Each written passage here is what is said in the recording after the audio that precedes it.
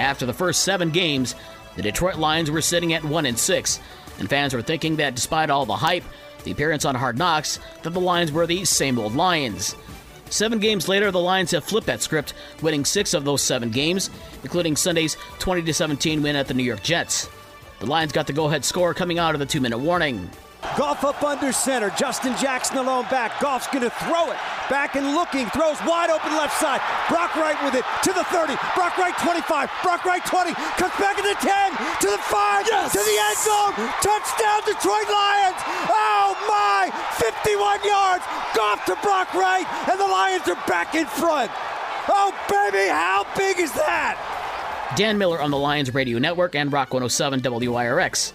The Jets had a chance to tie the game with 1 second to go, but Greg Zuerlein's 58-yard field goal attempt was wide left.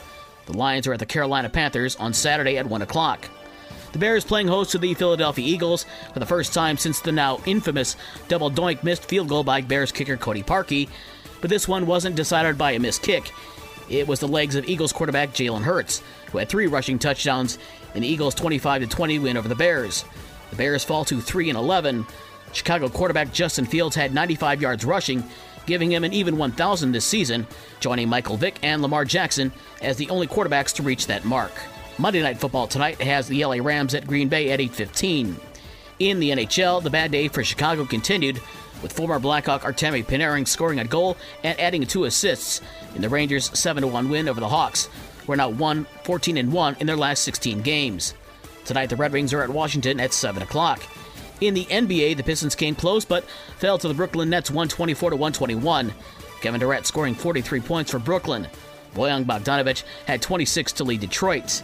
The Minnesota Timberwolves broke the franchise record for points in a game with a 150-126 win over the Bulls. Anthony Edwards had 37 for the Wolves.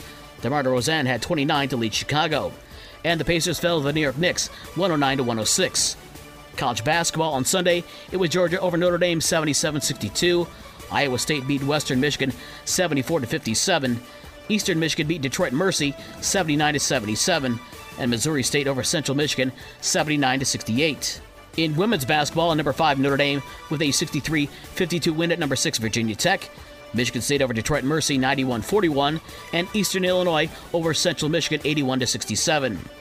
In college football, the party is continuing up in Big Rapids as Ferris State University won their 2nd straight national championship after a 41-14 win over Colorado School of Mines in the Division II national title game down in Texas.